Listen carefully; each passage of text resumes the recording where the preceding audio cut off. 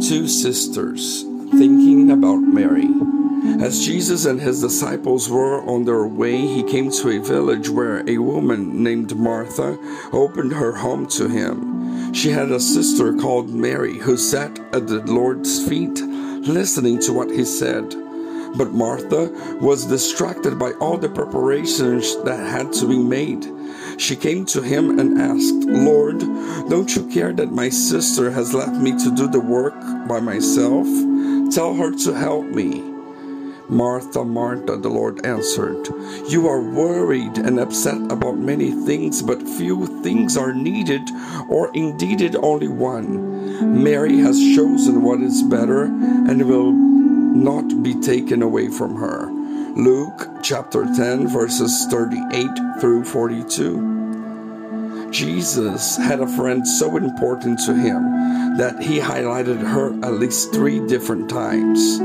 She's not related to Jesus, but she's a friend closer to him than the brothers and sisters themselves. And every time we see the gospel talking about her, it's always in opposition to another fact, that of a behavior that Jesus teaches us to avoid. In this passage of Jesus visiting Martha's house, offhand and unannounced, let's think about Mary.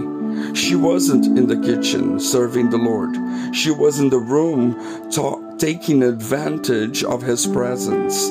She was also violating the social conventions of the time. According to the custom, she was not supposed to be sitting in the room with men. Her place was in the kitchen preparing the meal. Then, after the men were served, the woman could eat. All the disciples knew that Mary was out of her place. If she has been sitting next to Peter, surely she would have been reminded of her duty. But she was at the Master's feet, and if he was happy to have her there, no one else would prevent her presence. Mary couldn't understand Martha's anger. If she was to answer Martha, maybe she would say something like, "Martha, how can you be in the kitchen when Jesus is in our house? We don't know when he will come back again. I don't want to miss a word he says. I don't want to depend on others to tell me what he said. How can you leave his presence unless he asked her to?"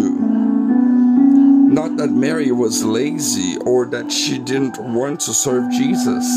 She would be in the kitchen in no time if that was what he wanted her to do. But he didn't tell her to do that. So there was no way for Mary to leave Jesus' feet. Can we see Mary looking right into Jesus' eyes and clinging to his very word? We can hear her heart expressing her love for a friend without words. Maybe her heart and her attitude is saying that Jesus meant so much to her that he lets him sit next to him, and it means more than anything else in the whole world. Let's also imagine Jesus looking at Mary and his heart saying, "Mary, just being with you means a lot to me. Knowing that you enjoy being here and listening to me, oh, that's so good."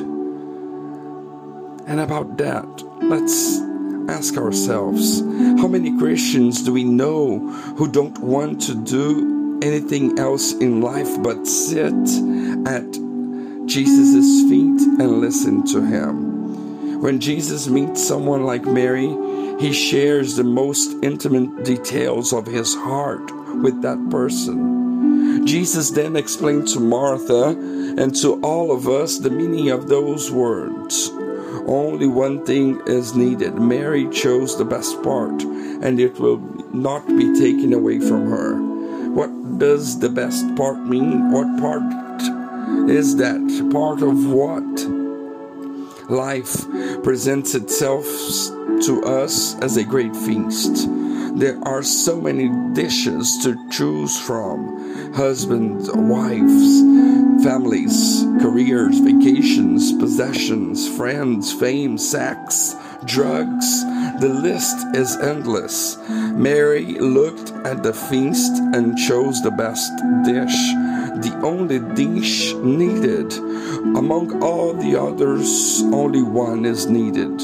Only one is the secret of all life. Only one opens our ears to the voice of God, and Mary chose it. The dish she chose was to be in the presence of Jesus, was Jesus' friendship, His love, His teachings.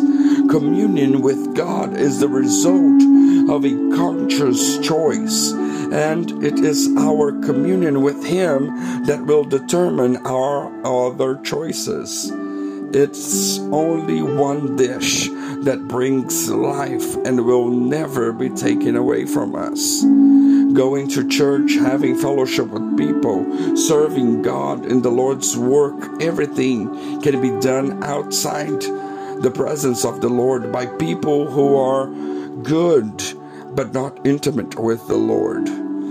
As in the act in which Mary anoints Jesus' feet with her anointment, expressing her devotion and her deep love for the Master, we can also learn that the strange affection and love for Jesus Christ is the most valuable aspects of our relationship with Him.